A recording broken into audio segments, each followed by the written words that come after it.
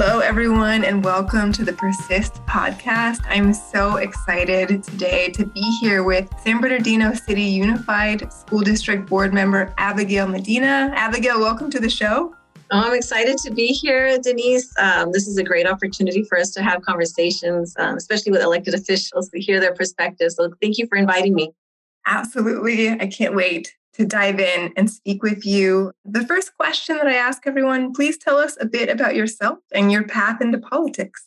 A little bit about myself.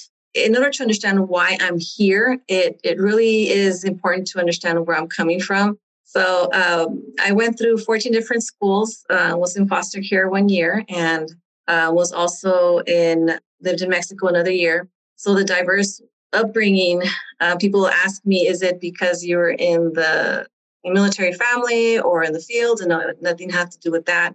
But the reality is that I knew education was important through my parents. But the problem is that education wasn't necessarily set for me as a priority by the schools. And I didn't find out until I was in 11th grade. I remember thinking I was taking all the right classes and in order to go to college, and then finding out that I was taking all the wrong classes. I was taking all the leftover classes that nobody really wanted. I took auto shop, which was great, but it wasn't really taking me the direction that I really wanted to. And I didn't question any of this until I had my own children later on. I have 5 children. I'm so proud that the fact that all of them are either graduated college or in college right now. And then some of them are doing great jobs in working within the community as well. So I'm really excited about that. But it came at a price of making sure I was involved in schools in order for them to have the highest quality education. So that's just a little bit of my story on why I feel it's important to really be engaged and involved, no matter what your background is. I always love hearing your story, and it's so inspiring, especially to hear about your kids. I also am the first in my family to graduate from college. And I had a mom who was adamant that I go to college and graduate. And so congratulations. It's a big deal that all of your kids have graduated or are in college. That's a huge accomplishment. All right. And that's how I got involved to begin with in advocacy work. And I was one of those parents that I was one of those individuals that didn't really know how to speak up. I mean, I knew I had to speak up, but I remember one of the parents saying, you know what, your voice shakes, because I would get really anxious and wanting to speak on certain things, especially when it came to hearing individuals say, well, not all children are going to go to college. And this is in elementary school. So, and I'm like, you shouldn't have this mindset in elementary. Maybe once you talk to the student in high school to see if that's a direction they want to go into, but it's not up to the school itself. It should be up to the parents and the students themselves.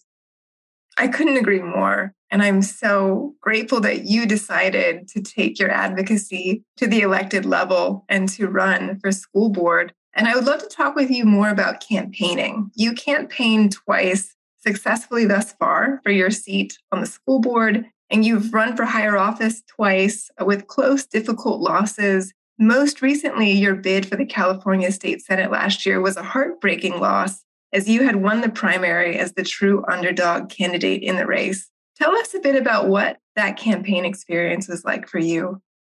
The recent one it felt like a twilight zone. And the reason why I'm saying this, because I did win the school board races. You know, I did fairly well. In the first election, I only won by 61 votes. I was the underdog, so I've always been used to being the underdog. But I thought by my second win with the school board, I was able to show I was able to get high numbers and really do grassroots campaigning. And when I did the assembly race, I came fairly close, but it showed that I was one of those candidates that had credibility and showing that we can actually win these elections. So for me, when the Senate came up, I felt like I was one of those that, very qualified in winning elections and statewide as well in the region. And it did feel like a twilight zone that, people didn't think I was credible and people didn't think I would make it past the primary election. And I was very happy to have people like yourself and my team really pushing me and making sure that we proved them wrong. But it was a different feeling from my previous elections, is that I had to push back a lot of the naysayers that I couldn't accomplish this and I didn't have the experience or the credibility or even the background to do this. So it was really heartening to go through that. But, through my own perseverance in life, you have to push forward and put the people around you that are going to push you in the right direction. So I'm really blessed in that. Yeah, it was a difficult campaign. You worked so incredibly hard. I've never seen anyone work so hard in a campaign. And it was amazing to be witness to that. But also, I have to admit, for me, it was really sad as well, in the sense that we witnessed so much blatant racism and homophobia targeted towards you in your campaign in many different ways. And, before your state Senate run, you did something truly brave. You publicly came out being a member of the LGBTQ community. And I know that this was not only a very personally challenging revelation, but the backlash and the public scrutiny was very much present as well. I have watched you speak about this several times over the years, and I get emotional each time I hear you tell your story. Your courage to live authentically and to share your truth has been beautiful to watch. Please share with us how you've managed to not only deal with this coming out process personally, but publicly as well, which is so hard. Yeah, no. And I think publicly, although it was extremely hard, it was no comparison to what I was feeling personally. And I think that, when you're Latina and you grow up within a large family and, family is everything and extended family. So when we say family, we say it's our cousins, our uncles, our extended from generations. And so that's the whole family aspect. And when I came out, it just started to dwindle. And the type of messages I was getting wasn't positive. And it was to where the point where I had my mom and my sister and a very few of those that, really at least maybe don't agree, but they supported me in making sure I was okay and so forth. So, that for me, it was like the hardest. And by the time I was starting to get attacked by individuals in the community, by people that thought it was okay to really criticize. You're thinking you're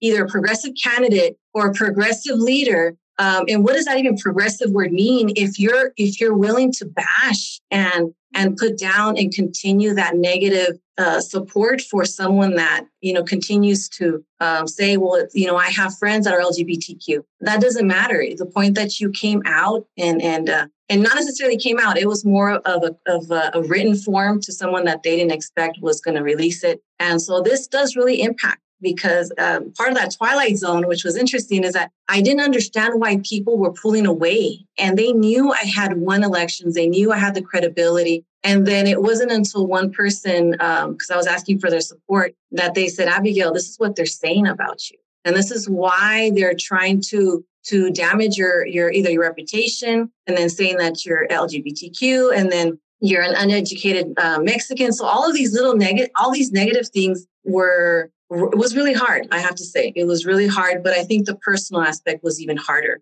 It kind of prepared me for the naysayers in public. I just had to push forward. I just had to, and I would tell my team, you know what, all of this is the top white noise, the white noise with regards to the sounds. So I tell them, this doesn't really reflect the hundreds of thousands of people that we need to connect with. Mm-hmm. So we kind of shifted our focus to make sure that and that kind of helped me personally, too, because then I didn't have to, we're not going to be arguing against those that are trying to put us down. We're going to continue to focus on the voters. And that's how we're going to be able to win. So we were able to be the top vote getter, even being outraised 4-1 against the Republican candidate and 3-1 against the Democratic candidate. So it's doable. You just have to work harder for it.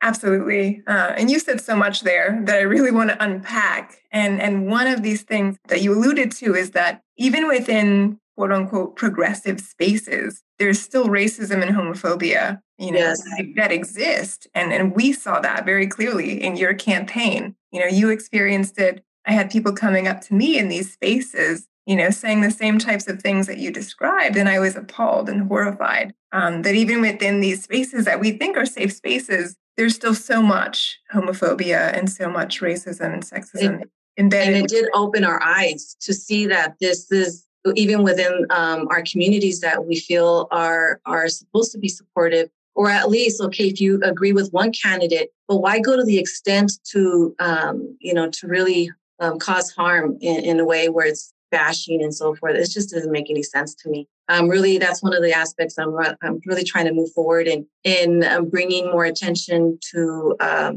how we can support candidates from all aspects and then kind of shift that change. And so we can get more individuals, LGBTQ individuals, more people of color, more people from different backgrounds to really run for office at the local level so we can kind of change that conversation little by little. We'll see. Absolutely. I appreciate that. And that's what we're all about. And the Persist podcast and the Persist conference is really getting more people with marginalized identities who have been historically pushed out of the political arena. We need to get them to the table because we know that changes policy, right? It not only changes hearts and minds, but it changes policy and it impacts people's day-to-day lives. And so thank you for the work that you're doing. Thank you for the courage that you've had to run in these campaigns. I don't think people have any idea how grueling these campaigns are, but they're amazingly time-consuming and stressful and grueling. And so, yeah, I just applaud you in all of your efforts to be out there and to be visible and to be a trailblazer in so many ways. Oh, thank you. It's not easy. Definitely not easy. But we have to find ways to do it because no one else is going to do it for us. Absolutely. And I have to say, I've learned a lot from watching you, from knowing you, from working alongside of you. You are not only a brilliant mind when it comes to grassroots campaigning, but you're also a great mentor to students. I loved working with you and so many high school students and college students, knocking doors and making phone calls for your state Senate campaign. Talk to us more about why you not only engaged, taught, and mentored student campaign staff, but you made sure that they were paid as well. Yeah, a lot of times our campaigns across the board will hire high-end individuals and pay a lot of money there, but forget about those that are part of the community that, we should be paying them well as well. It shouldn't be just limited to those that are in Sacramento or LA or in higher positions. We should make sure that we're doing well for those that are part of the community. And our youth, honestly, they're the way, if we want to change politics in the future, and when it comes to certain issues, right? Environmental justice, when you look at women's rights, reproductive health, immigration rights, all of that, we're not going to change it if we're just focusing only in the older generation, which is great. We still want to have diversity, but the future is truly our youth, our high school students, our college students. Back when I ran in 2013, Rocio Aguayo, Alicia Aguayo, and of course, her siblings was also involved in my campaign back then. They were 15 years old in high school back in my 2013 election. And Luis Tirado was also in that same age range, and Bernard, all of them. And the thing is that when I ran for state Senate, they were my communications director. They were my campaign manager. They were doing my graphics. And I think that's where it's our responsibility as candidates. And I get it. You want to have diverse when it comes to expertise, but make sure you bring in the youth so that by the time you're going to run your next election or you have another individual that's going to run in the next election, that they're already set to help you in the higher level as well. And of course, paying them what they deserve to make sure that they're growing. Because campaigns, for many, it's a hardship too, financially. And they're dedicating their time, they're volunteering their time, and might as well be able to raise money. Because if that's one thing I did, if I made sure I raised money, and it wasn't necessarily a lot, I made sure I raised enough for the team. And it did go a long way in my campaigns. It did. So yeah, definitely, it's important for me.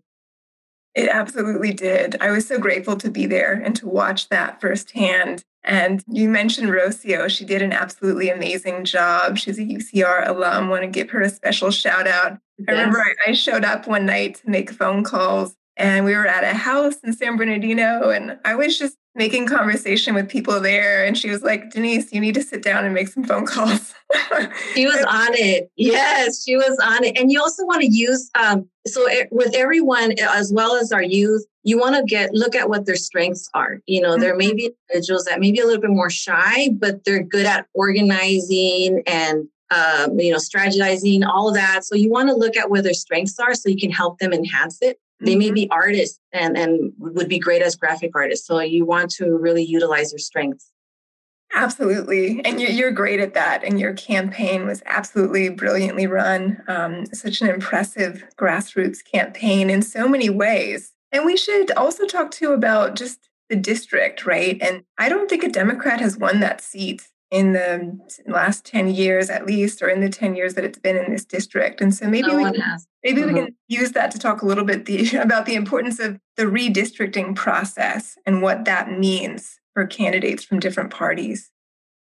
Right. And when you look at the areas itself, a great example was the 4th Assembly District. Just the map, the way it jumps over Fontana, Rialto, and then covers Rancho Cucamonga, so San Bernardino, Rivers, Redlands, and then it just crosses over the upper mountain. And so it just looking at the map itself looks gerrymandered. And when you look at the Senate race, the Senate district, so all of that is really important to make sure that we're having voices, local voices, and them looking at the numbers to make sure that it's well represented by the area they're representing. It's not just cutting to where it benefits them. It goes back to the city council races, the city races, the supervisor races. So we have to make sure that they're well rounded to support the areas they're representing. Yeah, absolutely. And I think that listeners, especially, for this podcast, are concerned about getting involved in the political arena. And I think something we don't talk enough about is redistricting committees and how important those are. If we're thinking about equitable representation across the board, that's an important conversation to elevate. And it's important for them to question too, not to be afraid, because they'll bring in experts. As you know, within city government, you have, paid experts that will come in. Sometimes it's a little biased, to what we're asking them to give us information for. So it's good for those that are part of those committees to not be afraid and asking questions and pushing back a little bit to see if there's other ways around it to get the right demographics and the right districting. Definitely. Abigail, I'm sure you have a lot of answers to this next question. I can't wait to hear what you say, but I'm curious to know, what do you know now about politics that you wish you had known before you decided to run for office? If I would have known then what I know now, I might have not. So I don't know that. The thing is, the reality is, I think it's okay not knowing. It is extremely hard, but I don't want to ever discourage anyone from running, because we need people in these seats. When it comes to school board, water board, there's the city council, all of these areas, we need individuals to run. But what I would tell myself back then is be true, continue to be true to who you are, and finding some space to disconnect from the politics. I think I was so involved and engaged and wanting to make sure that I was doing what was right, that I didn't give myself time to breathe when it came to other important issues, with my self-care, my family self-care and all of that. So I think for those that are, planning to run, try to look at finding some time for yourself, even if it's a few hours a day, just to reflect and just focus only on you and nothing about anything else in politics. Absolutely. Great advice. In the local arena, in the political arena in general, but I think even in the local arena, it's hard, right? People project a lot onto you. And I think that's, for me at least, that's been one of the biggest surprises, is like how much people get wrong about me and how many assumptions people make about me that are incorrect.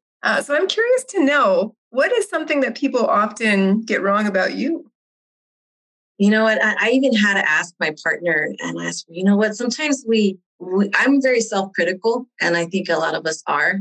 And I really didn't even know how I would answer that. And I asked her, what do you think people would question about me that they probably are misguided? And one of them was, maybe it was they assume I'm just running for a seat and for a higher seat. And that's definitely not the case. Or another instance that I was thinking and reflecting afterwards was, well, she only knows education. And yes, education is my top priority, and it is a way to get our communities out of poverty and really help them grow into sustainable positions and good working jobs. But it's not the only thing. It's all intersectional when it comes to employment, when it comes to the the labor market as well, and making sure individuals are being paid well. It also goes back to the environmental aspect. Many of our schools, we have warehouses surrounding them and the environmental impact. So I feel like misconception would be that I'm only a one topic candidate, and that has to do with education. Although education, I am proud of, is definitely an area that I'm really passionate about and want to push forward. Absolutely. That all makes sense. Thank you for that. I'm curious to know I know you're always so busy. What are some of the projects that you're working on now? Well, after the election, I did a lot of reflecting with what can we do differently to help support candidates. As you know, it wasn't just myself that was struggling. It was those that were supporting me that was also getting a lot of pushback and backlash in those elected seats. And so how do I make sure, first of all, those that supported me that are great elected officials, that they continue to stay in those seats? But how do we also grow more youth, more communities of color, more marginalized individuals like LGBTQ people running for these local offices? And so with that, I decided to create a political PAC, political committee. And so that is called IE Civic Leadership PAC. And I'm really excited that right now we're currently working with a few candidates. And then, of course, doing an academy training, this Justice Academy, through the partnership of iUnited, Planned Parenthood, which is Riverside, San Diego, and Inyo,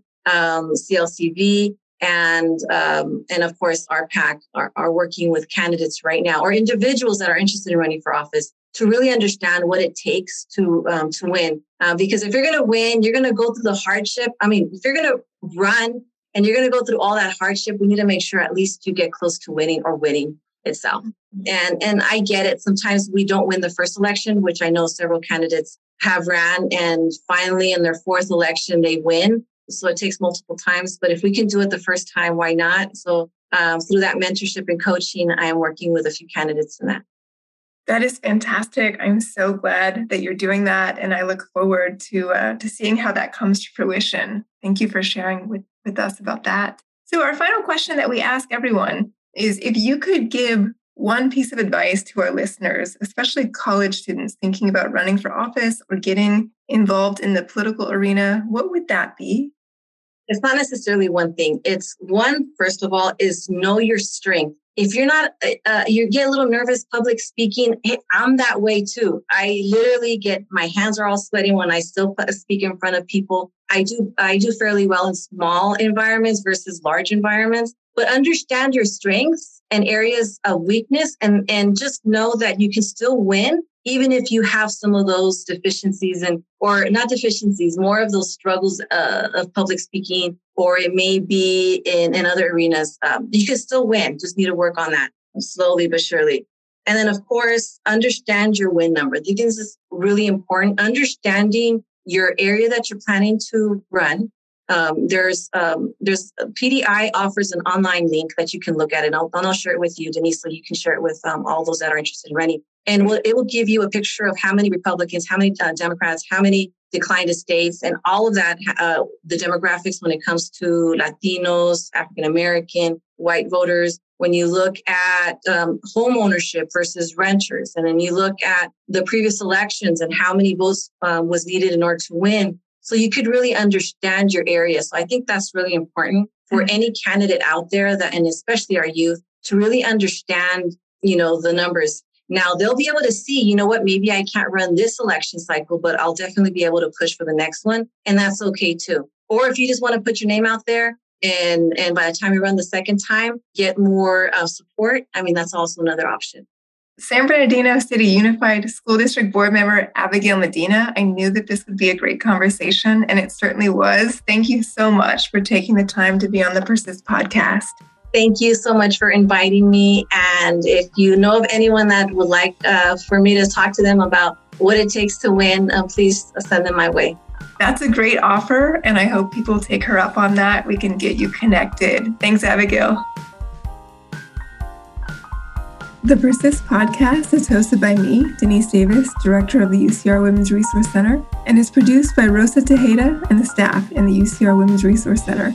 Check out our Instagram pages for links to more episodes at UCR WRC and at UCR Persist.